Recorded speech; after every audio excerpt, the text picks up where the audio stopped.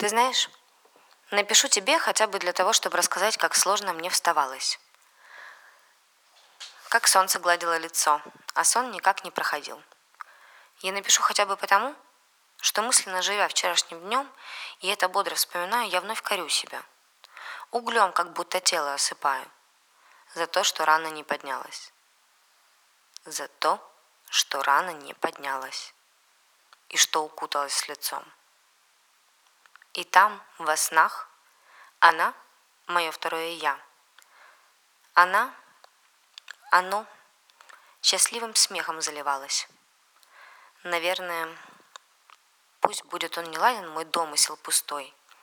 Я от того не просыпаюсь. Не от того, что не хочу прожить его по полной. Не от того, что чья-то там вина. Я от того не просыпаюсь, что стало меньше счастья у меня.